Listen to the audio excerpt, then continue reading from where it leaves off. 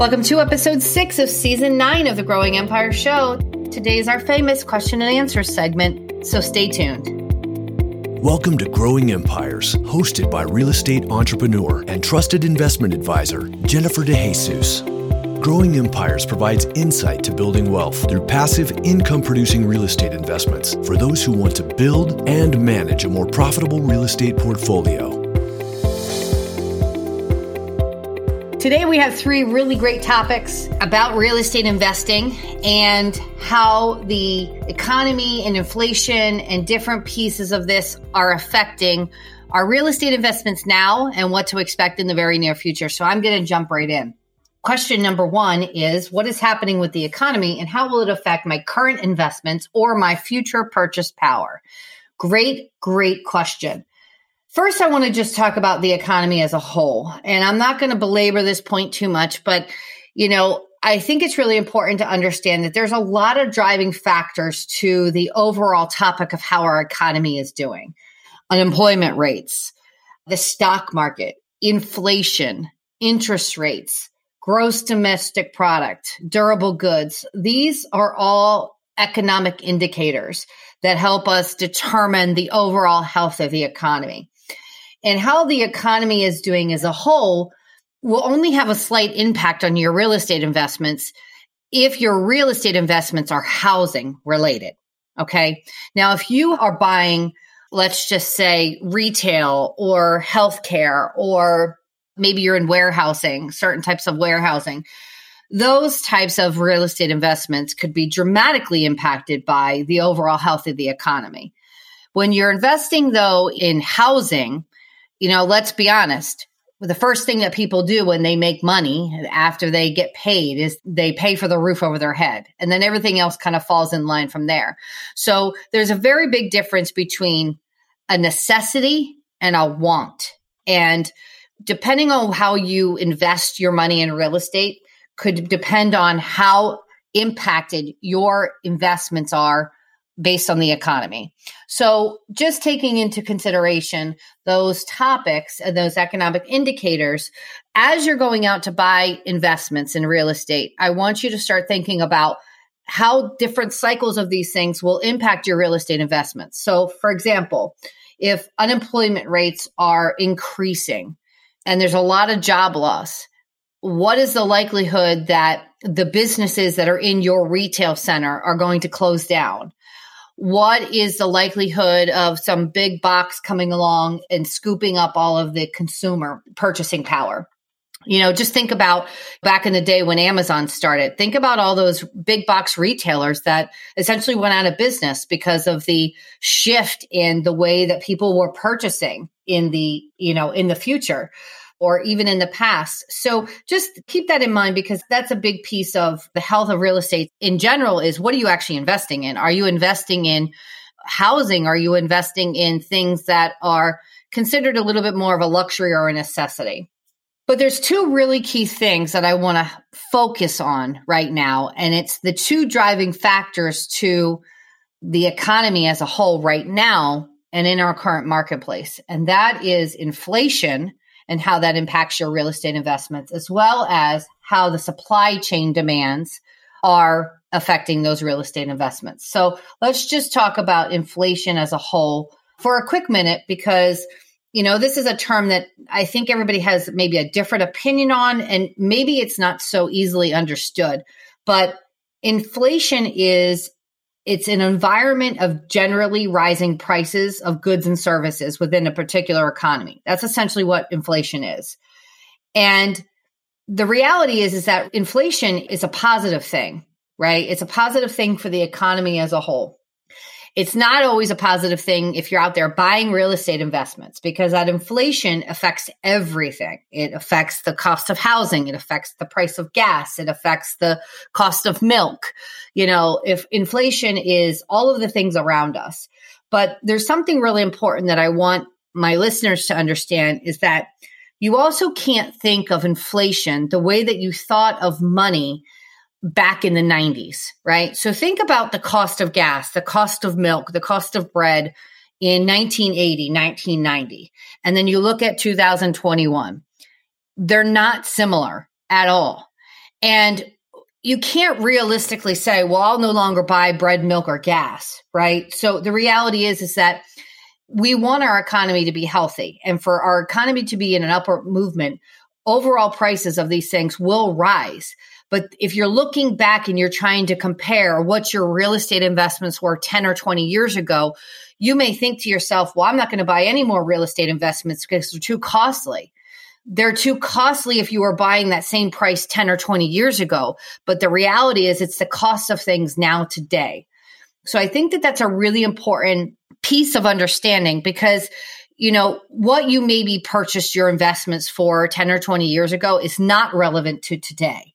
You still want to make sure that you're buying good deals, and you need to know what those good deals are in the marketplace that you're purchasing in. But the reality is that everything inflates. The price of everything goes up. And, you know, these are just a sign of the change of times. But that doesn't mean that real estate investing is any less profitable today than it was 10 or 20 years ago. It means that the times have changed. So when we're talking about inflation as a whole, you know, there's really not anything to panic about. It means that you have to be wiser with your money. You have to be more creative with how that you invest it. But the reality is that investments today can be just as profitable, if not more profitable than they were 10 or 20 years ago. So we can't compare one to the other. We have to stay relative to what today is and what the cost of goods and services and housing is today. The other topic that is impactful to our economy, but also is impactful to our current investments, is the supply chain challenges. And the reality is that I don't have any magical answer to how to combat the supply chain challenges. But what I can tell you is some of the things that we are doing internally to try to lessen the burden of those supply chains. If we're talking about real estate investments, how the supply chain is impacting that is, number one, people could be at a loss of job because they could be in a manufacturing or some other sort of job where the supply chain is part of their industry, okay? But if we're talking not about job loss and the actual materials that are part of that supply chain, know that the upkeep of your buildings is what's going to be the most impacted. So things like appliances, windows, steel, you know, those types of things are really, really difficult to get. So let's just say you are renting apartments. You're renting apartments and you've got, you know, tenants in these properties, and you get a phone call tonight and somebody's refrigerator went bad. And you know it's an old refrigerator. You know that there's not going to be any parts. The reality is that you can't fix that because you can't get refrigerators. So what are you going to do for this tenant who may be without food for weeks, maybe months, until you can find a refrigerator? So one of the things that we've been doing internally is we've been stocking and supplying in our warehouse the materials that we know are challenging to get. And we've been doing this since the actual start of the pandemic, when we started to see the impact on those supply chain items. And I know that that's not always realistic for everybody to do, but it is something that we do internally because we want to make sure that our investors that we are currently managing properties for are less affected by those supply chain challenges. But it affects everything. It affects how quickly you can get jobs done. It affects how quickly your vendors can get to the jobs. It affects the ability to fix certain items. So as you're buying properties, or even as you own properties now, what I would encourage you to do is start to think about the what if. So what if this thing breaks? What could I do? What is another fix? And these are the conversations that you're going to want to have with your vendors that are operating your buildings, and to be able to make sure that you have cost-effective solutions to some of these challenges. It may not be an issue for you to stock certain things. And if you are going to do that, I would definitely suggest that you have at least one on hand of major appliances, because those are really tough to get. Windows are a special order, so that's just something you're going to have to wait for. But again, you're going to want to make sure that you have an option. If you have a broken window and we're going into winter, you know, what could you do to make sure that those drafts are not coming in and potentially bursting your pipes during those winter months? And one of the things you could do is, for example, it's not a permanent solution, but you could shrink wrap the window. And that would help keep the draft out and keep your tenant comfortable while you're waiting on a window. So that's what's happening with the economy and the things that are affecting your current investments and your current purchase power. The episode will continue in just a moment. recognize that as an active investor, you want to implement best practices that drive the highest returns on your properties.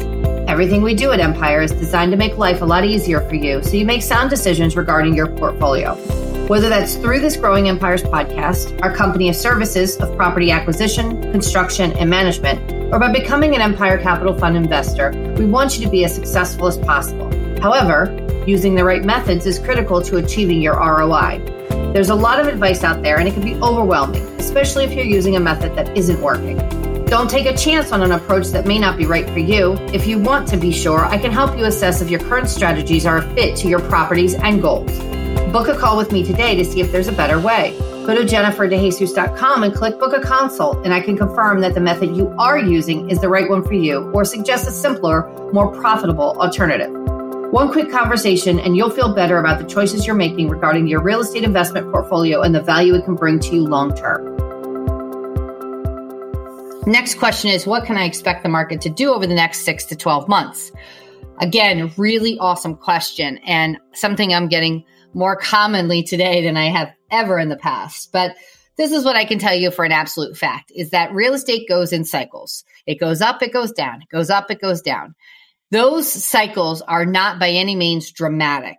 They are not quick, and they take several years to get from one stage to the other. So just think about the actual recession, right? The last recession was 2008, 2009. And then we saw the pandemic, in 2020. So on average, we're talking approximately like 10 years from the bottom to the top and from the top to the bottom. That's a long time. It's a long time for things to change. So what should you expect over the next 6 to 12 months? Not a whole lot. I can tell you that we're starting to see signs of the market softening, which is going to be great for purchase power in the very near future. And why I say that is because prices are going to start to drop, but you're not going to see them drop over the next 6 to 12 months. You're going to see them drop over the next 12 to 24 months because it does take time. But you should expect to see prices start to soften. And the reason I can tell you that that is absolutely going to happen is a couple of reasons. One is we've got a really solid connection with some foreclosure banks in the area, and we are getting inundated with requests for appraisals and broker price opinions, which is a sign that the banks are going to start to release a whole lot more foreclosure properties into the open market. And that is a great purchasing opportunity for investors looking to buy properties that are in less than stellar condition, usually way below market rate, so that you can improve them, add some of that value add to the property, and then create a giant amount of appreciation on the back end of that property. Okay. And the other thing that we are starting to see a lot of is appraisal problems. And again, that's an indication that the market is softening, that prices are starting to soften. Banks are getting a little bit more reluctant to lend to these crazy inflated prices. And we have more deals than ever before actually terminating because of appraisal issues. So, we go under contract, we're under contract, let's just say, for $300,000, and then the property comes in and appraises at $250,000. Well, the bank's not lending on $300,000, they're lending on $250,000 in that environment. And most buyers are smart enough to not pay the difference. So they either try to renegotiate the deal, and incorporating a lower price point into the deal, or they end up terminating the deal and finding another deal. But those two things are major indications that we should expect that prices are going to start to drop, but it'll be very, very slow and steady, and that we're going to see more foreclosures coming onto the market. And that increases the bucket of potential purchase power for investors looking to capitalize on those particular scenarios. Last question is, should I be buying, holding, or selling now? And that's a great question. And it's really hard to give a generalized term because it really depends on a lot of different things regarding your actual investments. How safe are those investments, as I talked about in the very beginning? If you have risky propositions and you struggled through the pandemic, you might want to consider selling those properties.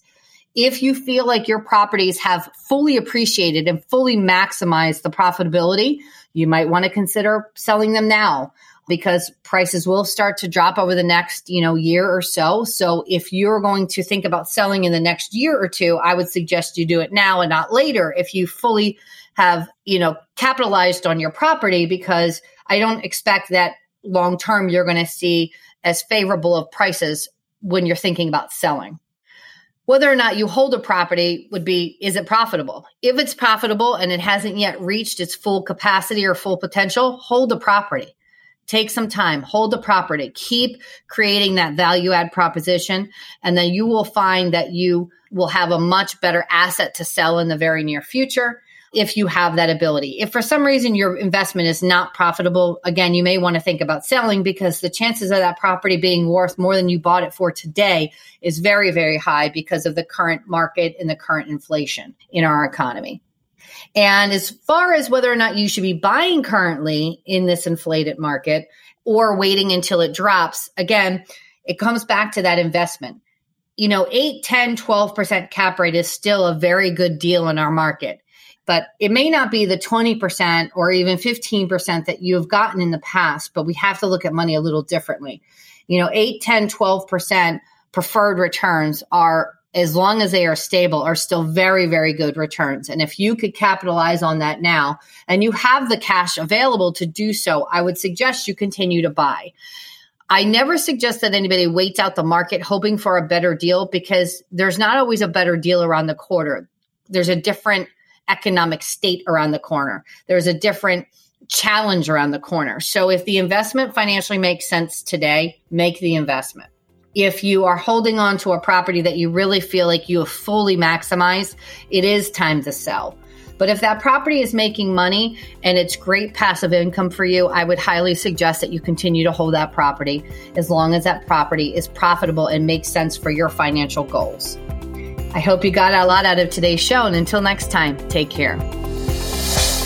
For more information about how Jennifer can help you plan, develop, and manage a strong real estate investment portfolio, visit growingempires.com.